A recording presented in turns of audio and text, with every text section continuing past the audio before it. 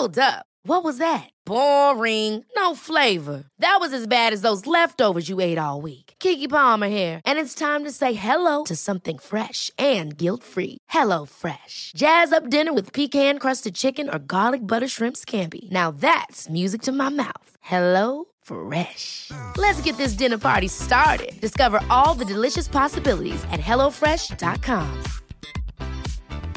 A lot can happen in the next 3 years. Like a chatbot may be your new best friend. But what won't change? Needing health insurance. United Healthcare Tri-Term Medical Plans are available for these changing times. Underwritten by Golden Rule Insurance Company, they offer budget-friendly, flexible coverage for people who are in between jobs or missed open enrollment. The plans last nearly 3 years in some states, with access to a nationwide network of doctors and hospitals. So for whatever tomorrow brings, United Healthcare Tri-Term Medical Plans may be for you. Learn more at uh1.com. This is a podcast from the Smart Material Collective, made by nerds, funded by the listeners.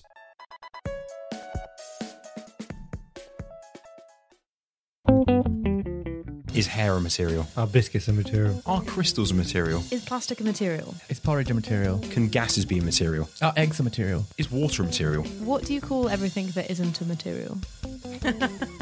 Sorry, I didn't mean to laugh at your question. And yet you continue to do so. Hello and welcome back to Real Talk. I'm your host, Anna Pajajski, and this episode I talk to Ellie Doney. Ellie is a materials enthusiast, artist and researcher at the Slade School of Art and the Institute of Making. Here we talk about sugar, and so I started by asking Ellie how she became an expert in this most delicious of materials. I guess I'm just a total materials enthusiast. So I've always just been into what stuff does and how it behaves when you do things to it. So art school was the first really good route into that, but I studied materials. So I studied wood, metal, plastics, ceramics and glass, which is very sugary. And then I went to work at the Institute of Making because I found a whole bunch of people who were as excited about stuff as me.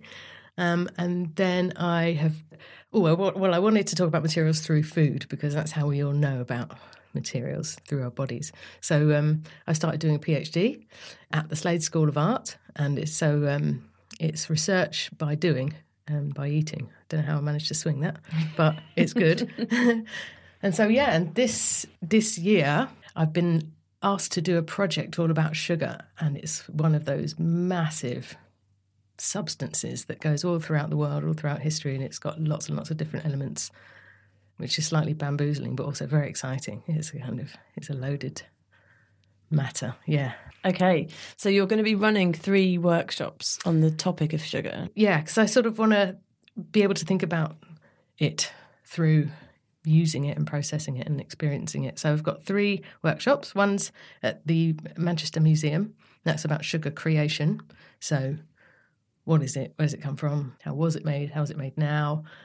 And it's all going to be making stuff. And then the second one is sugar transformation. So what does it do? What can you make it do? What does it do in us? That's hopefully going to have a bit of a pharmaceutical. I want to make lozenges. And then the third one is going to be sugar imagination. So culturally, what is it? And I'm working with a really interesting museum called Museum And, who are a Museum of Caribbean Culture in the UK.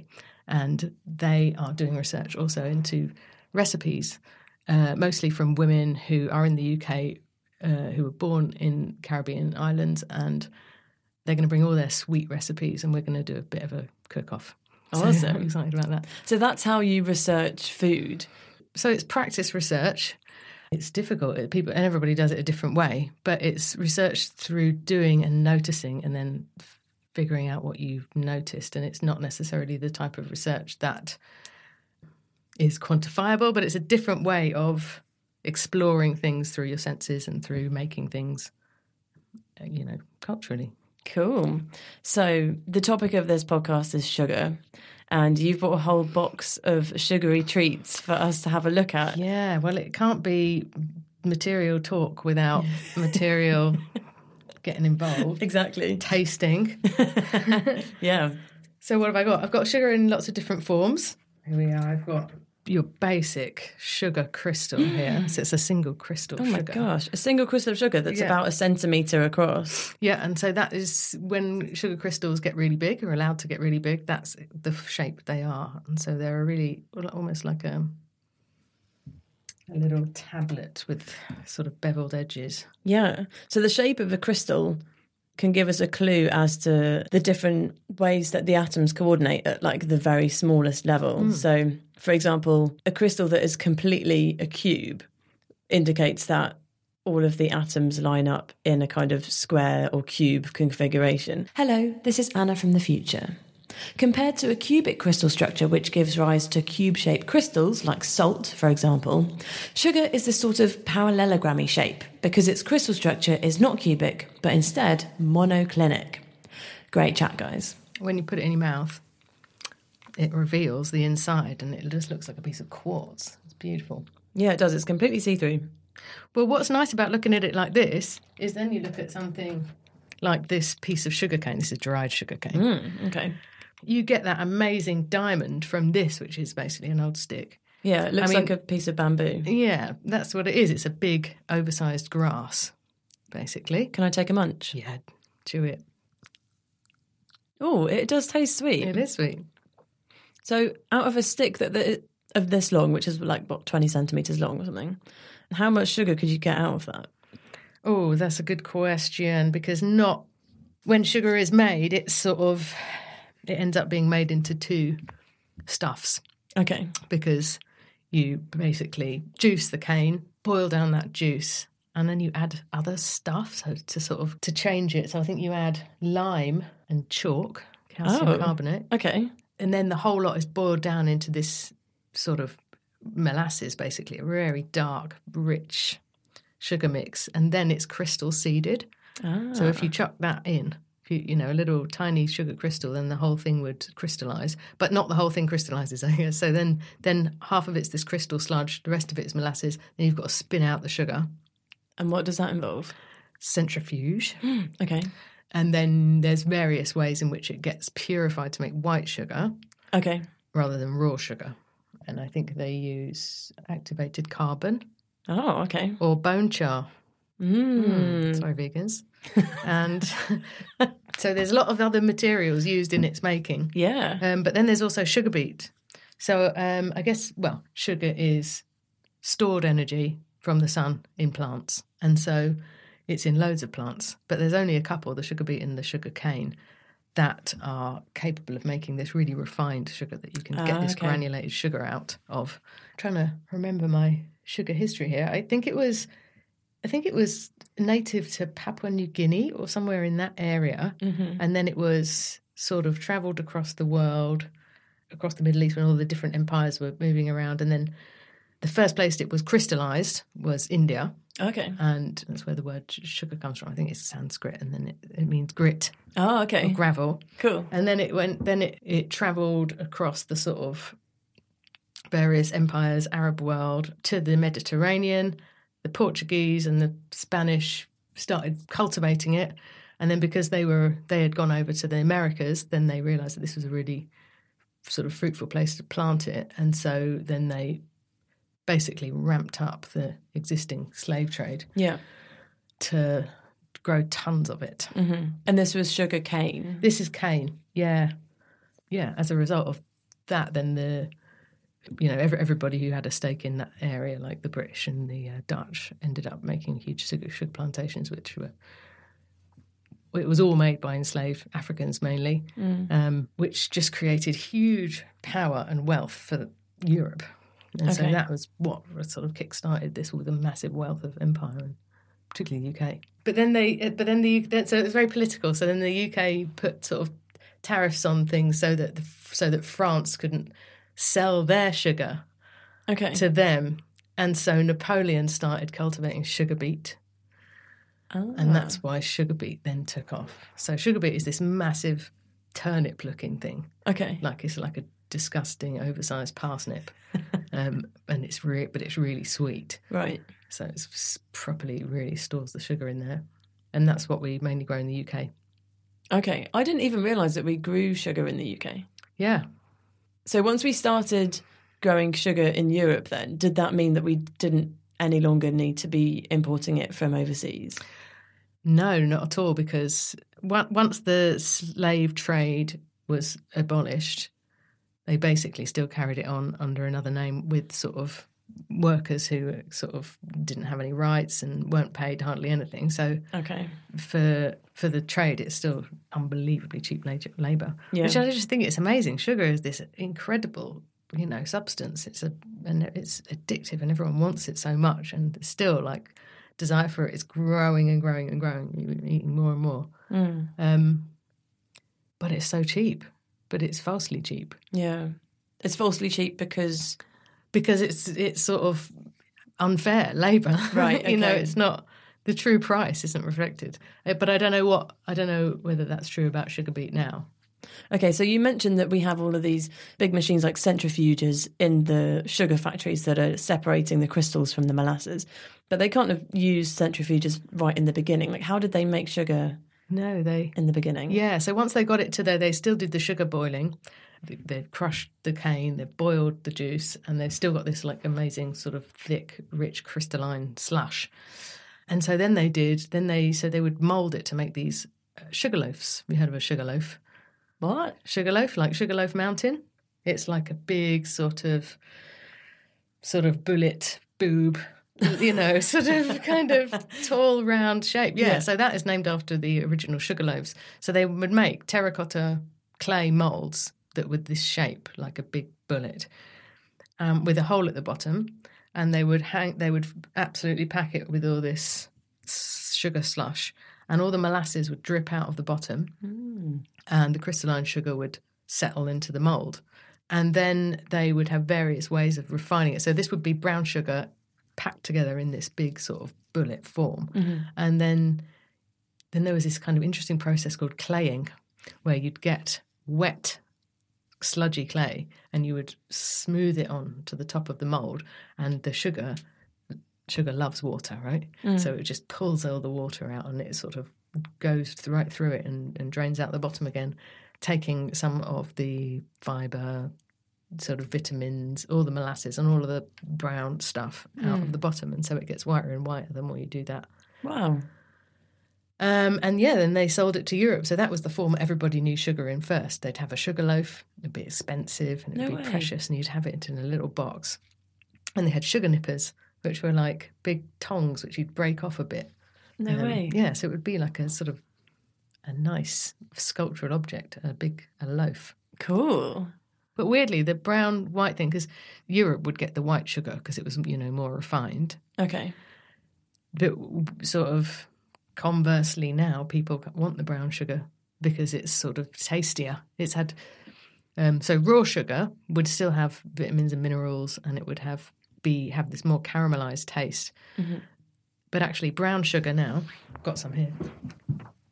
Brown sugar now is not raw sugar. It's white sugar with some molasses added back in. Oh, so it's completely refined and then they add it exactly. back in? So they add it in just to change the taste. Ah, okay. But it doesn't just change the taste. It changes the behaviour as well. So because sugars loves water, like it's hygroscopic, in baking it keeps cakes moist. Ah, okay. So it will encourage the water to stay in, so you get a squidgy banana bread or whatever if you use the brown sugar. Oh, right. Okay, interesting. It smells really good as well. No. Oh, yeah. That's really flavoursome. Oh, my gosh, what is this? This is actually just a jar of molasses.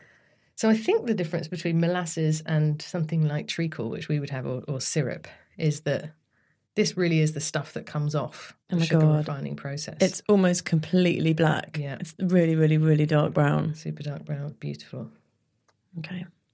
Oh, it's like sour. It's sour. It's bitter. It's still got all of those sort of burnt, condensed notes in that have still come from the grass, They're still very much more sort of vegetable-y. You can definitely taste the flavours of sugar, like the flavours of brown sugar. You can definitely taste that in here, but it's like times 1,000. Yeah. Wow. Yeah, it's vegetable-y. It's got a sort of a stock thing going on. Yes. Yeah. So sugar was before it was sort of popularized as just a confection or something that people would just eat for pleasure, it was medicinal. So people would, have it as a medicine, and then later on it became a sort of a way in which to disguise bitter flavours in medicine. So, a spoonful of sugar helps the medicine go down, and you get, cough drops or whatever. Right. And so it was always sort of something that you would do as a sort of a comfort food or something to make you feel better or something like that. It had a sort of a function. Mm-hmm. But I guess sweeties are so ubiquitous now. People just eat them because they can. Because it feels nice. It feels nice, yeah. Just keep doing it, which is... Yeah. Yeah. But I found these the other day. I don't know whether you've seen these before, but a strange mixture of sweeties and functional foods. These are tan gummies. Oh, yeah, you brought these into the office the other day. Yeah, so they're like gummy bears that give you a tan. That's so weird. What is in them? What's in them, I know. So I think there's sort of beta-carotene or something that orange, basically, that makes white people go orange. Yeah. It's such an odd beta-carotene thing. Like now they've gone back to medicinal or like functional. Pseudo-medicinal. Sweeties. Yeah. Can I smell it? Oh, they smell really nice. Yeah, eat one. Okay. So they're full of sugar, right? Mm. But we've got these sugar-free gummies. Oh, okay. Try these gummy bears. Thank you. Oh, they just taste like normal gummy bears. Right, so they've got maltitol. So that's a sort of what do you call it? Synthetic sugar. Mm-hmm. So it's not directly from a cane. It would be sort of extracted from other stuff. Yeah. So that's a whole other genre of sugars. Because I guess when you get back to it, sugar is carbohydrate, and it's carbon and hydrogen and oxygen, but there are other sort of molecules that sort of have similarities to sugar but aren't actually sugar. So they might taste sweet. Okay. But they're not actually energy. And these are like calorie-free sweeteners. Calorie-free sweeteners or sugar alcohols, which are sweet. But there's another thing for you to taste here. Hold on. Okay, try this one. This is xylitol. Oh. So this is a sugar alcohol. It's made from birch wood. Oh, okay. I mean, it just looks exactly like sugar. Yep. Teeny tiny little white grains. How much of it do I need? Or just, have a nice little taste. It's giving me the impression of sweetness, but absolutely no flavour. Yeah, it's weird, isn't it? Really weird. And it's cold on your tongue. Yes, it is cold. That was going to be my next... I guess that's when it's melting, right? Yeah, and it's taking all the energy away from your... heat energy away from your tongue. But it's got that kind of weird thing where it's sweet and it's not bitter like some of the other horrible sweeteners, but there's something about it that doesn't make you want to eat lots more of it. No, I was just going to say that. Like this doesn't have like a dopamine kick. Yeah. It's like when you have alcohol-free lager or something like that. You're like, this is fine, Oh, this is fine. I could get used to this. And then you're like, don't want another one. Yeah, totally. Okay, so this has been made by a scientist, I guess. Yeah. Xylitol. Actually, I don't know how that's made, but it is still made from plants. Okay. So it does have to be sort of extracted. Yeah. And crystallised from some sort of plant. But it's not sugar, it's a sugar alcohol. But it's still 100% carbohydrate. Yes, and it's 40% of the calories. So there are calories. Okay. Whereas something like sucralose. Thank you. Like tea sweetener. This is a little sweetener tablet. Okay. Yeah, I'm getting the impression of sweetness. Yeah, but it's quite full on, isn't it? It's very full on. And again, like it just doesn't make you feel... I don't feel happy eating that. Do you know what I mean? Like, yeah. However, maybe it's the vessel that it is given to me in, because like... Yeah, it's true. Try this. Oh no, now it's all dissolved. You're going to be sick after this. Oh, sorry. It's okay. So try this. This is calorie-free. Oh. This is 0 calories. That's not fun. No, it's stevia. Again, it looks exactly the same as sugar. Yeah, oh, I see you've taken a very small amount there. Whoa. Super sweet, isn't it? So sweet. So that doesn't have any calories. It's just they call it it was called the sweet herb. Oh. So it's a leaf, but it's natural sweetness. Like almost like licorice or like something like that. When you eat it, or fennel or something. It's got that natural kind of sweetness, Yeah. but it's sort of not sugar sweet. I just feel like with all of these synthetic sweeteners, like surely there's a bad side to it. Like you can't have something that good for free. Well, I sort of feel like in its natural form, there probably isn't anything wrong with it. You could just go around munching stevia, put it in your food. But once you've extracted something and then you overeat it, anything's going to be a bit bad, isn't it? Okay. Because it's not really, your body's not made to process it. Something's going to happen. Yeah, I exactly. mean, even with sugar, it's fine to have sugar, but if you start having loads of sugar, your body's like, whoa, whoa, whoa, whoa. Yeah, this is true. Can't keep up. My body's actually like, please, more sugar all the time. That's so true. It's such a weird substance because it's sort of, listen to your body. My body's saying, I want more biscuits. I know. Yeah.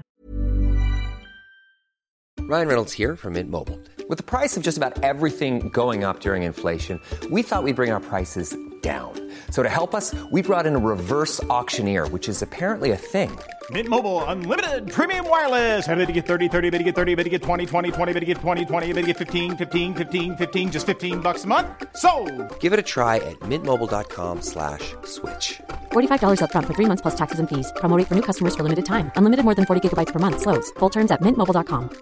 Hi, I'm Daniel, founder of Pretty Litter. Did you know cats tend to hide symptoms of sickness and pain? I learned this the hard way after losing my cat, Gingy. So I created Pretty Litter, a health monitoring litter that helps detect early signs of illness by changing colors, saving you money and potentially your cat's life. Pretty Litter is veterinarian developed, and it's the easiest way to keep tabs on your fur baby's health right at home. Go to prettylitter.com and use code ACAST for 20% off your first order and a free cat toy. Terms and conditions apply. See site for details. Hiring for your small business? If you're not looking for professionals on LinkedIn, you're looking in the wrong place. That's like looking for your car keys in a fish tank.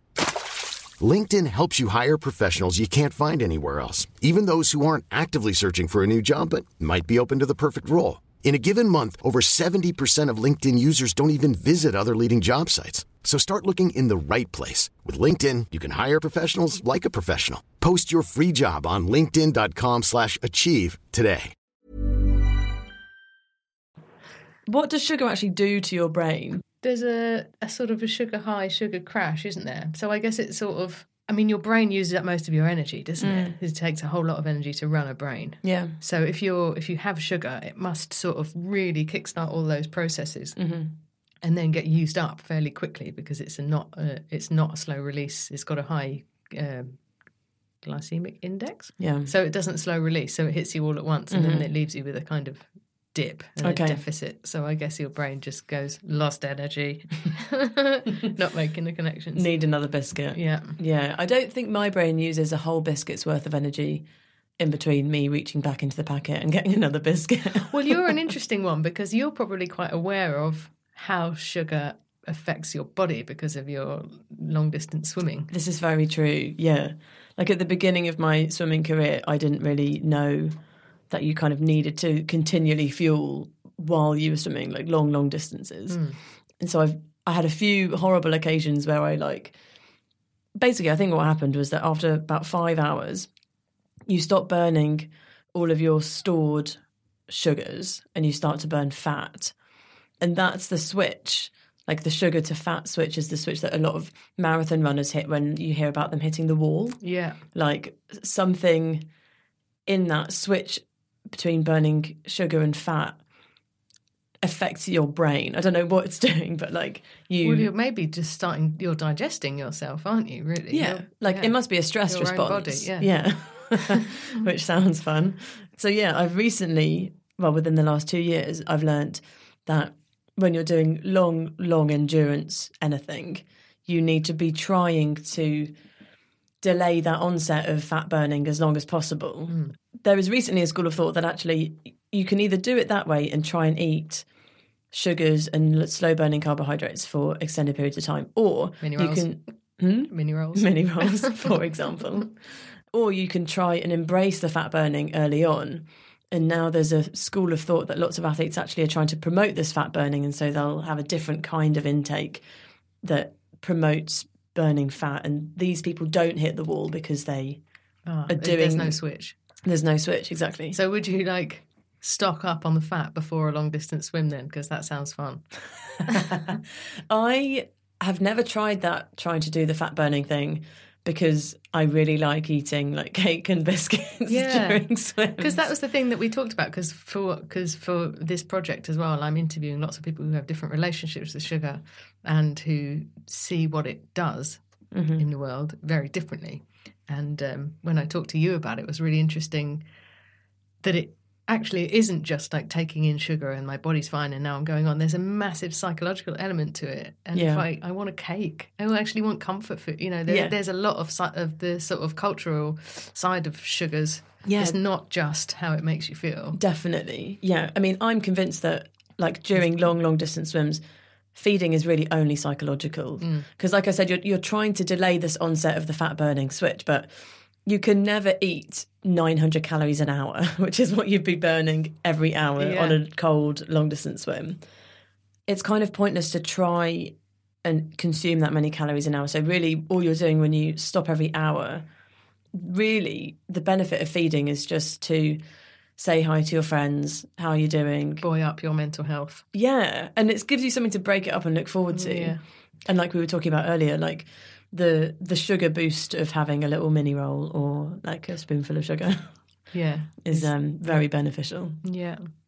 And I guess that's, so when talking about transformation, which is the second workshop, that's what it does in your body. It transforms to good mood, it transforms to energy, it does all these chemical reactions as well.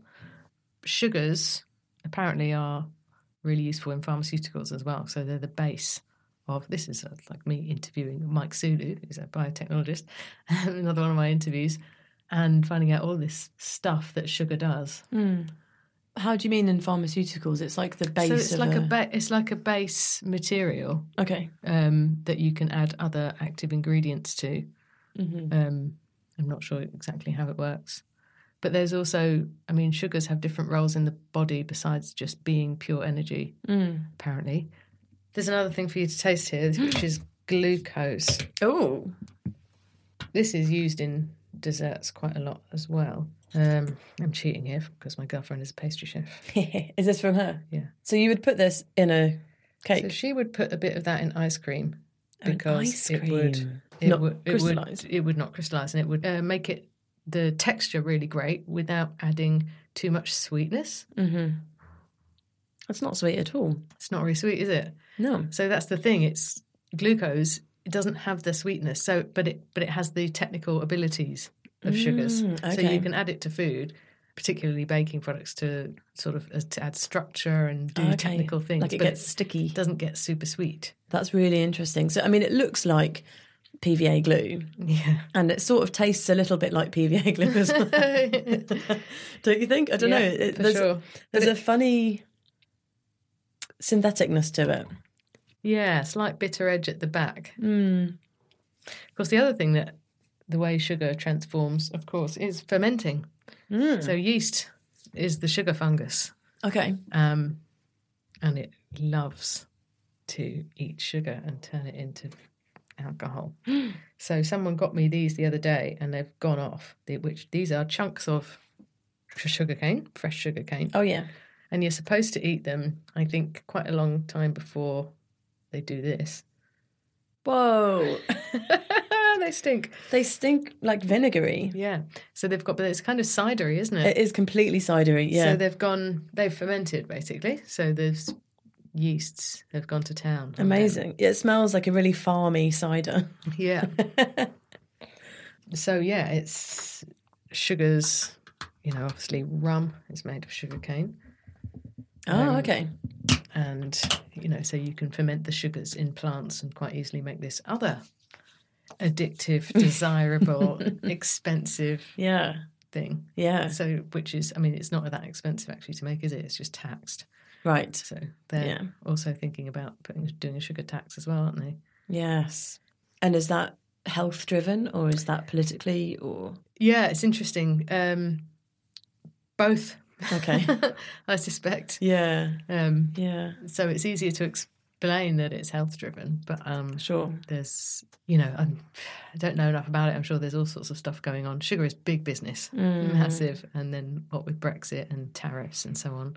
Yeah, there is lots of reasons why you might want to stop cheap sugar from elsewhere coming into the country. Okay, so what you're saying is that we need to start stockpiling Kit Kats.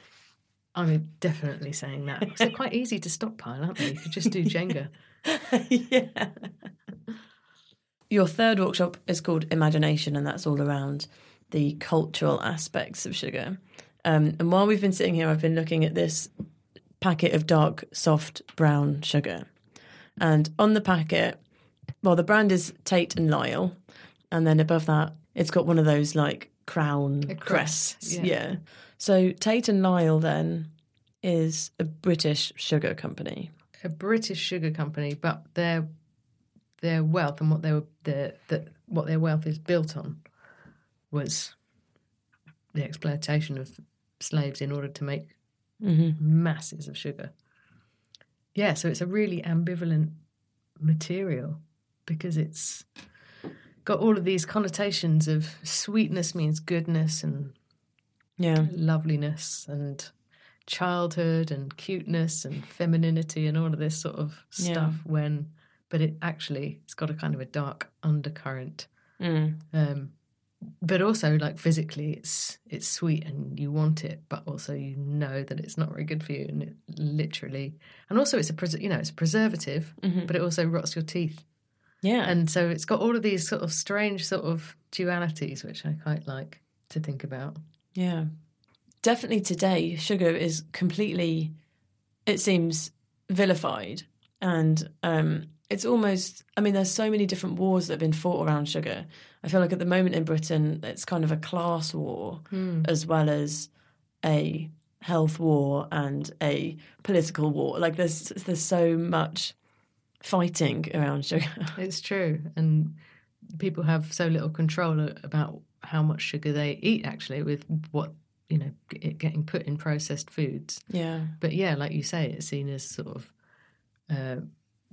food for the poor, because it is in cheaper food. Yeah. Because it's more, more palatable to have processed foods that include sugar. But it always was a class thing. When it was made in the Caribbean, the white sugar was for the Europeans, and the brown sugar, even the shape was different. So you'd have the sugar loaf for the sort of refined sugar, and then you'd have this little raw sugar, which is actually tastier, but they'd have this, it was a different form. It was a little sort of almost like a mini roll. But, that would be a sort of the poor people's sugar, and they would get paid in that, so you would even forfeit, No way, it was money. Yeah. Whoa.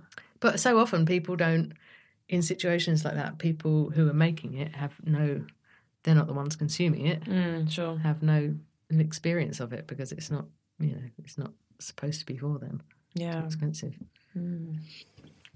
Got some mannitol. Oh. Now, this is also another sort of synthetic sugar.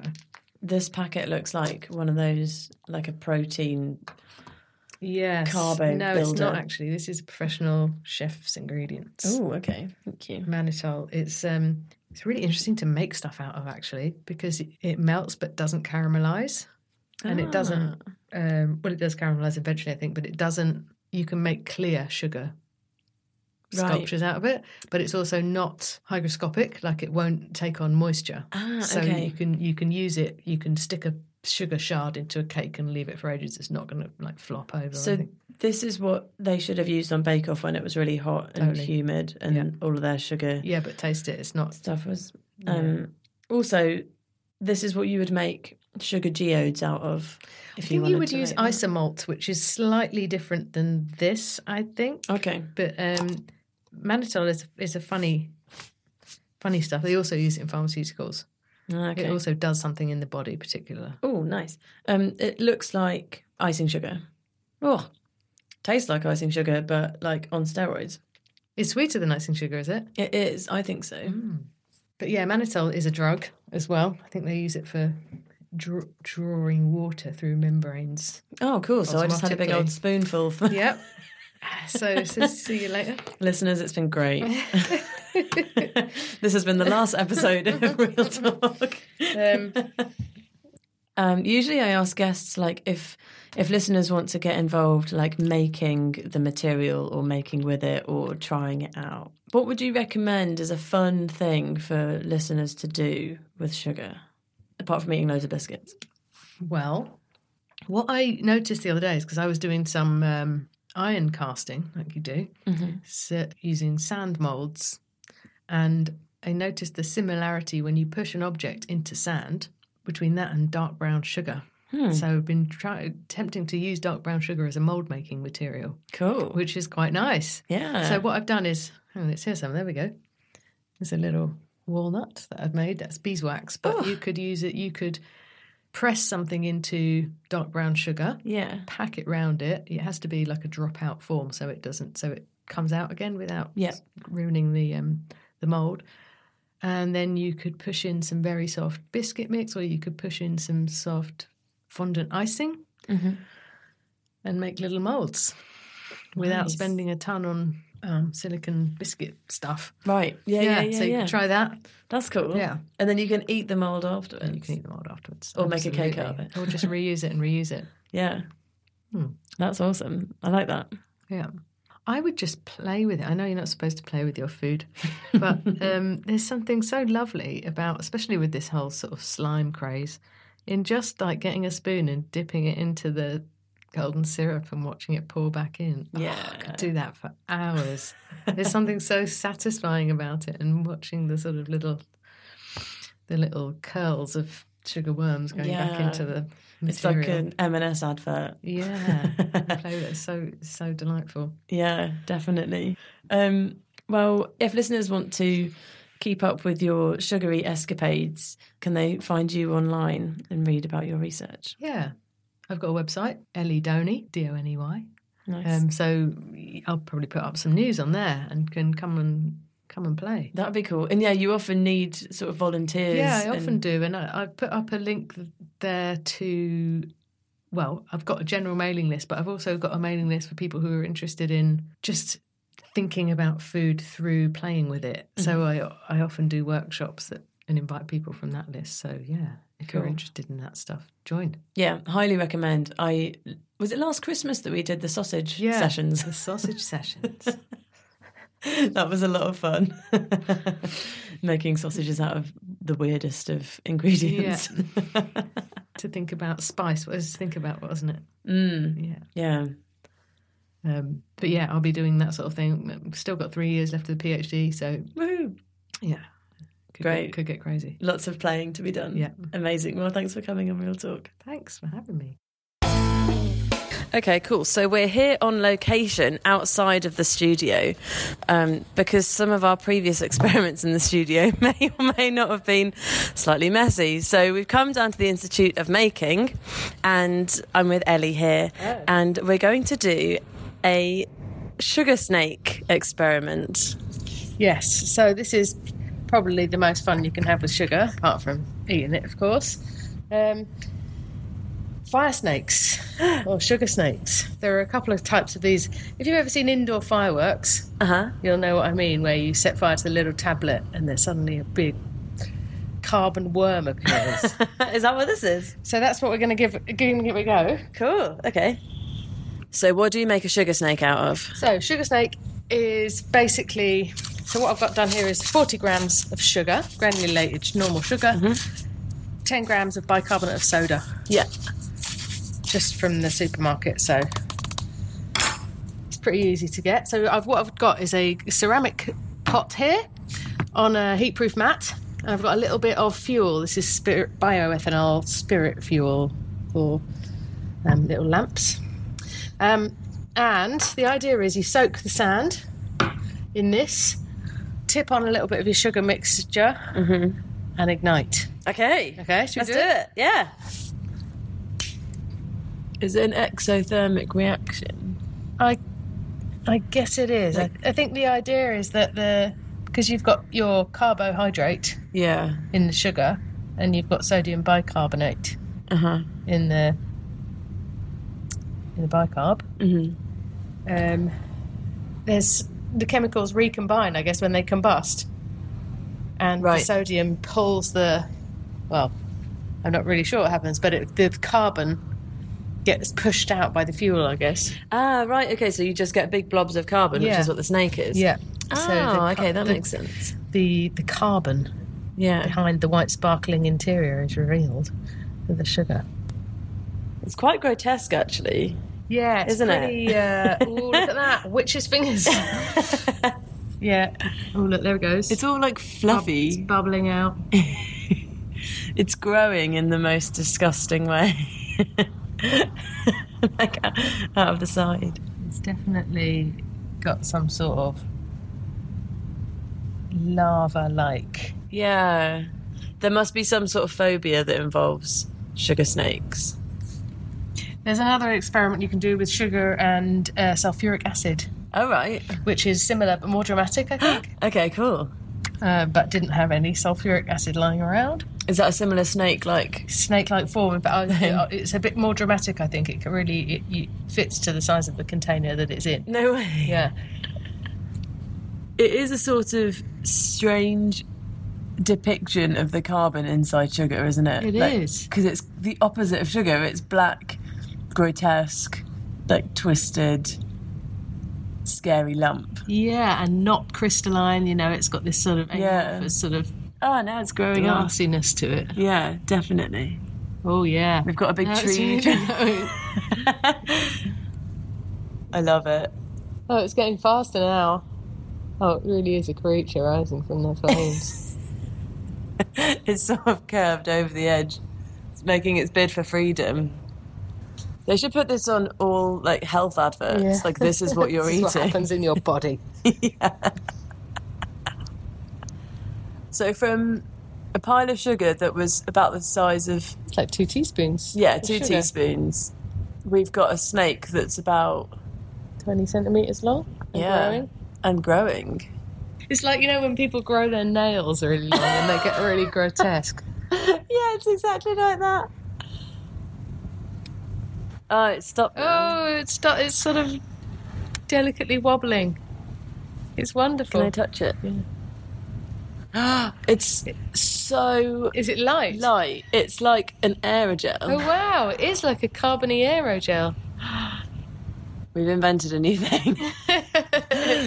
Somebody call NASA. But it's really excitingly sort of...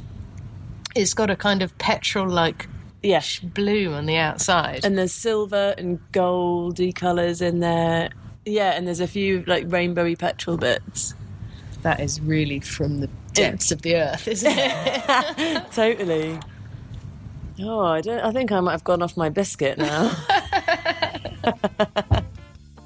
So that was the fabulous Ellie Doney. Thanks so much to her for coming on the show, and do get involved with her research if you can.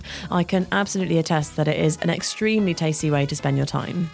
This is the last Real Talk episode of the year, but we'll be back in 2019 with much more materials fun. So do please get in contact if you have a material passion that you'd like to share on the podcast. You can do that on Twitter at Real Talk, that's RIAL Talk, or you can email us at realtalkpodcast@gmail.com. So until then, it's goodbye from me, Anna from the present, and goodbye from me, Anna from the future. And we both wish you a very Merry Christmas, if that's your sort of thing, a very Happy New Year, if that's your sort of thing, and either way, we'll see you next year for more Real Talk.